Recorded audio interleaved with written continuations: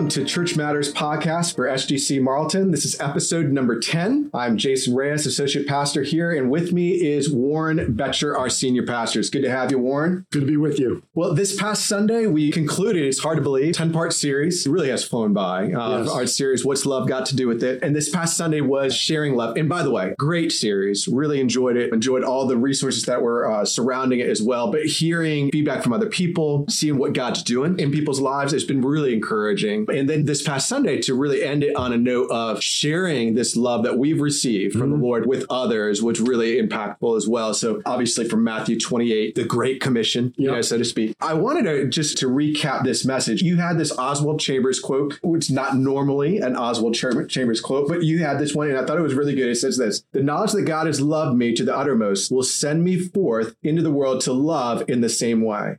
Right. Now, this quote seems to be hitting the same drum that we've been trying to hit throughout this series, which is what's love got to do with it, and experiencing God's love first before anything seems to be driving that. Am I correct in terms of the same theme in the New Testament here? Yeah, I think it always starts with God. Without him, we're going to move in ethics or morality, even discipline, personal discipline, self-effort, which will make us then self-reliant and also may make us self-congratulatory if we're doing well. It always starts with what God has done for us. And you preach that so well in your message, the indicative, what God has done for us before the imperative of what we do for him. Right. And that's just such a helpful paradigm that's very protective. What has God done for me? And let that fill my heart. God has loved us to the uttermost.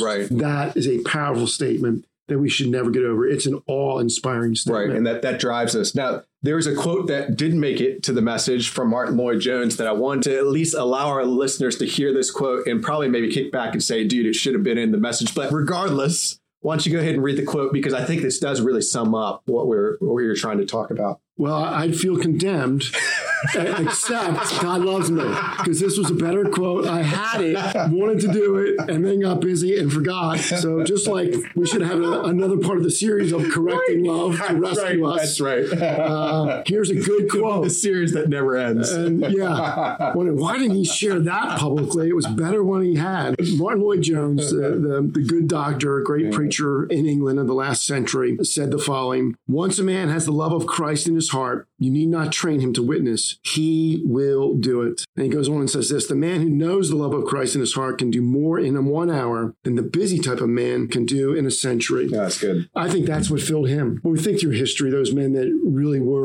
made an impact, they were touched by God's love. Right. So from John Bunyan to John Newton, these were men that were just so amazed that God loved them.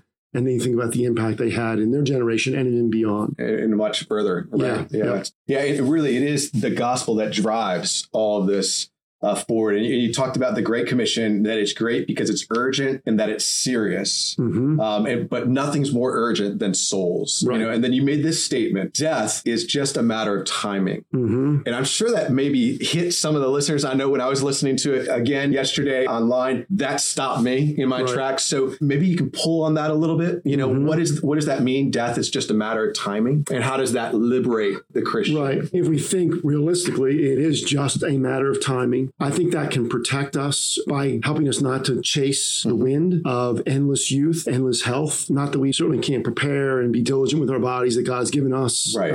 But at the end our of the day, body is going to become frail. Exercise will not prevent that. Right.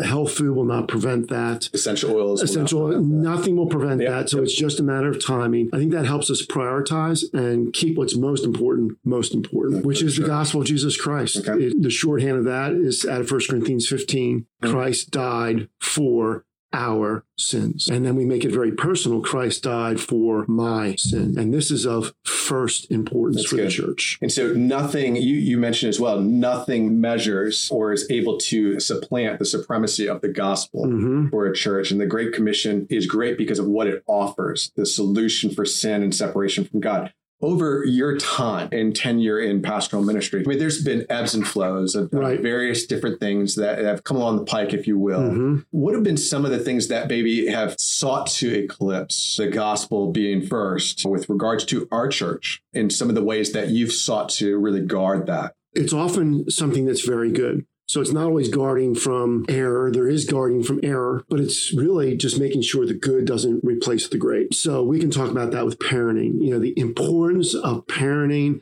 and diligence in parenting, that could get expressed in the practice. For us, it did get expressed in the practice of homeschooling. And the next thing you know, a secondary priority emerges. Yep. And you start to put confidence and hope in that. So now you put hope in your parenting for the salvation of your children rather than hope in the gospel. Right, that's good. And it's such a difference. Yep. And actually, when you put hope in your parenting, you're going to carry weight that you weren't intended to carry. Mm-hmm. When it's not going well, and fear creeps in, you're going to try to control the outcome. Rather than the gospel, it's Jesus Christ that saves. It's the Holy Spirit that acts. When we think the gospel first, we'll actually become more diligent parents because we won't be carrying a weight for our child's soul that we can't carry. But instead, connecting them with and just connecting them. Right. So I think it doesn't make you less intentional or less diligent. It just puts that in right proportion. Certainly over the history of our church, social causes, depending on what they are, and they change. So right now, there may be more emphasis on social justice issues. 20 years ago, more issue on pro-life issues. Right. Both good causes, both things Very important. Implications, applications of the gospel, but not the gospel. Mm-hmm. Not the gospel. Well, let me ask you this. Death is a matter of timing. Mm-hmm. Help tease this out in terms of how a Christian thinks through the stock market crash that took place Monday. We tend to look at the world. We don't want to imitate how the world reacts. Mm-hmm. And the world reacts in fear. And the antidote to fear in a worldly mindset is always control. Fear leads to control. This happens again, even in parenting. I'm fearing, so what can I do to control the outcome? Well, we can apply that to financial things. So what do I do to protect myself? And now protection, fear drives protection. It can get out of proportion. Mm-hmm. So same thing with the coronavirus. Mm-hmm. Which I was going to ask you about next. Yeah. And I think if we think about the coronavirus, we think of principle and practice. So the principle of this for a Christian is I don't fear that because I don't fear death. Because if I fear that, I will try to control all my surroundings and I won't live in faith. Faith trusts God with my life. It's active expression of that. So I think the principle around the coronavirus is trusting God, the sovereignty and providence of God, that he is watching over us. Mm-hmm. Everything comes through his hands, is filtered through him. And then second principle is loving others. Right. So it's not protecting ourselves, it's loving others. So if I start with those two great New Testament themes, faith and love, and they guide how I respond, I'm probably going to be in a good biblical response. That's the principle. Now, practice can get into, let's wash our hands a lot, don't come if you're sick, cover your mouth if you do cough. Right. Be sensitive in all those ways. Be sensitive. And even there, if I'm sick, why don't I come? Well, it's loving. I'm caring about someone else. Right. That's where love drives even the practical response. It's the ethic of love that drives that response. Right. Yeah, it is interesting. Watching the news and you hear quite often it's a 2-week, 14-day quarantine. But it seems as though at this point, not that everyone's immune to it, but it seems that the harder hit population are the elderly with the coronavirus. And it does seem as though those are the folks that we should be seeking to care for and seeking to make sure if we're stockpiling anything, it's for them, not just for ourselves. But it seems the exact opposite is the response of the world. I'm going to take care of myself, first. And that's what's driving everything because of fear. But you said last week on our podcast that Christians are to be different in this. And so I would encourage this to our listeners is the coronavirus is here. It's first established stated cases in Camden County. In light of all that, it's not a question of if it will touch our region, but when and the magnitude of it. How should we be thinking through this biblically? I know that it's fear. I know it's trust in God. I know love for others. So what are some of the implications? I'm not saying you to impose practice on people, but maybe give us examples of practice that maybe we should consider as a church. Coming from a biblical point of view in Philippians 2, consider others more important than myself and look to their interest above my own. So that's where it could be, I do have a cold or something and I don't want to be in a place where it could tempt people. So I think just being more vigilant on that and just good practices, the washing of hands and wiping down of surfaces. Why are we doing that? It's an expression of love for others. Understanding maybe someone who is older who has compromised health in their life, maybe they're going to pull back for a season. Right. And have an understanding of that. So someone who may be younger or healthy, or I may not tend to worry about this virus in the same way that somebody else, but do I have compassion for those who may be? Rather than enforce my view on them, right, but actually have compassion for they could be worried about this. Right. Still want to help them biblically, but older or your health's already compromised, they do seem to be the people most at risk. Surprisingly, children don't seem to be as much at risk with this illness. Typically, we always want to be thinking about children. Right. You know, they're more vulnerable. Their systems aren't as developed. This doesn't seem to be hitting children that way. Right. But certainly for those that are older, I think it's 80 and above or 60 and above, but particularly those even older than that, right, or compromised health. Ways that I think as a church we may see over the next few weeks and maybe even months, our attendance drop a bit because of people who are, one, who are trying to love others, you know, because they are sick and they're staying away. And then two, those who could be susceptible to illness are staying back.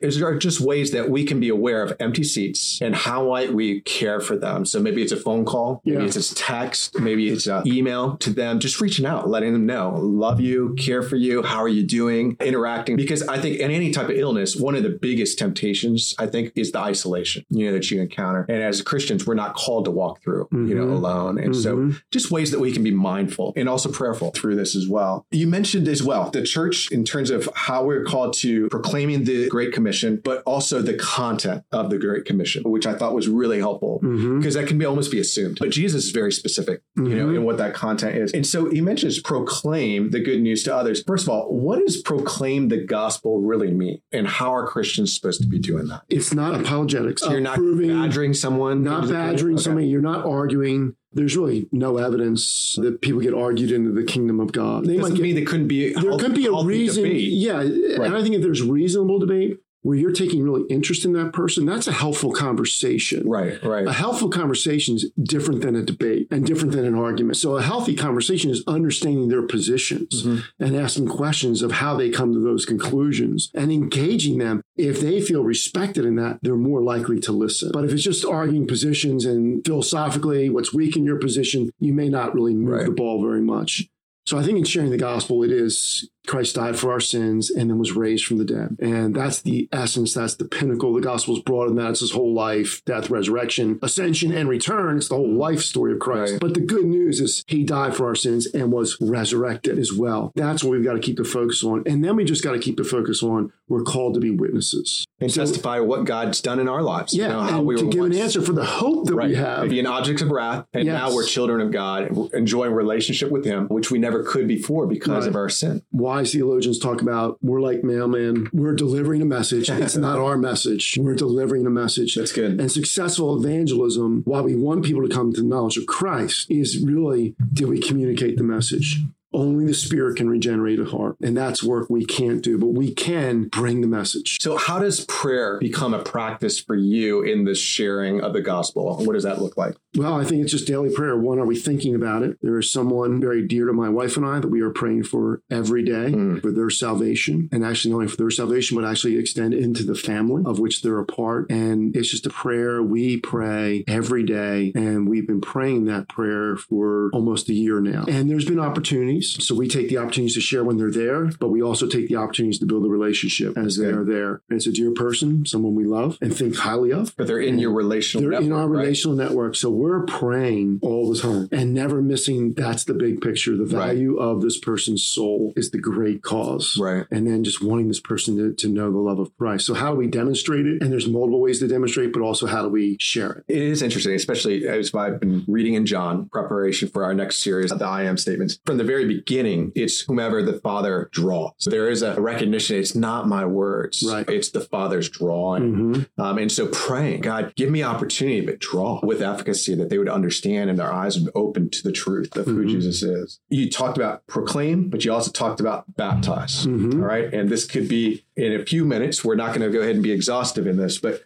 why do we as a church practice believers' baptism? And why is that important? I think our conclusion biblically is that it was for people who have confessed Christ and repented of their sins.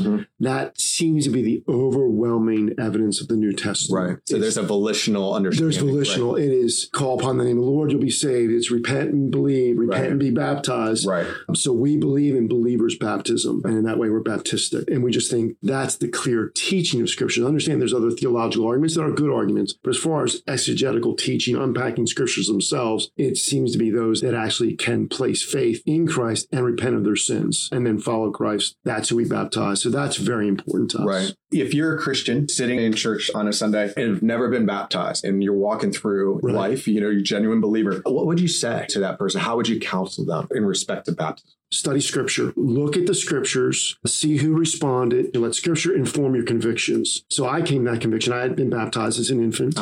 Loving parents, good church, understand the theology behind that, but really came to the conclusion it really is for believers. So I was... Even though it's symbolic in both understanding, yes. Right? Neither side would say baptism is salvific. Right. So it's an important as far as Protestant, right? It's an important theology, distinction. Very important. So neither side would say that. Right. But who gets baptized? So I came to that conviction. I studied, and actually I was a leader at Covenant Fellowship Church at that moment. I was a small group leader. So how old were you? I was in my mid-20s, and I just wrestled with the question. Probably had hair back then. I had hair. Well, not a lot, actually. So not as much as you might think. And just came to that conclusion. So, which they made fun of. They thought now these leaders should become a Christian. So we laughed about it, which I appreciated as well. Sanctified. Sanctified humor. And then was baptized as a believer. My mom, who was there, my first baptism when I was baptized as an infant, was there. Oh, that's special. Which said something about her, that she didn't feel threatened by the change. She celebrated the conviction. That's neat. And that was one of the godly things about her, is that she wasn't threatened by anything that we were doing new, even theology that was not what she was comfortable with. She was more of an examiner and watching fruit and really just rejoicing that her children were following the Lord with all of their heart. So she was very supportive of that. So I'm glad I did that. I think it was an act of obedience, and it was a significant act. So I would recommend anybody who's not been baptized as an adult to study scriptures, come to that conviction, and then just for us, be baptized. Right. It doesn't matter if you're 50. Right. It doesn't matter if you've been walking with the Lord for 30 years. You can share your testimony, but then say, I have a conviction that this is a public identification with Christ in his death and resurrection. And I'm doing that. And I'm communicating that to the world, to other believers, to the heavenly realms. Right. And to celebrate that. So we would encourage people, it's not too late. And you referenced it too. It's not just a theological understanding of the symbolic act and doing it, and even being in obedience to the Lord to do this, but there's a transaction personally that you encounter. So what would you say to that? There is a blessing to be given and to be received, I think. So it's not an impartation of saving grace. It's not an impartation of grace that makes you even potentially be saved. But that doesn't mean there's no grace involved. I think it's similar to the Lord's Supper. The Lord's Supper is symbolic. We're doing something symbolic, but it's more than that. There's mystery in this. There is grace. There's transactional things that happen in that. Again, there's some wrong theology around that, but it's more than just symbol. And if you study scriptures and you study even the Puritan theologians, Reformed theologians, they would say, oh, it's more than just a remembrance. There is grace that gets imparted through that. And I think it's probably similar to baptism. Right. And those are the only two sacraments that we hold to, here at Sovereign Grace Church as well. And vitally important. For the believer. Vitally important. Well, this wraps up all the time that we have today, but I really do appreciate it, Warren. So thank you so much for being a part. And again, for you who are listening, grateful for you. This Church Matters podcast is for our church family here at SGC, whom we dearly love and hope that it is beneficial and is edifying to you as well. So until next week, have a great day. Thank you. You too.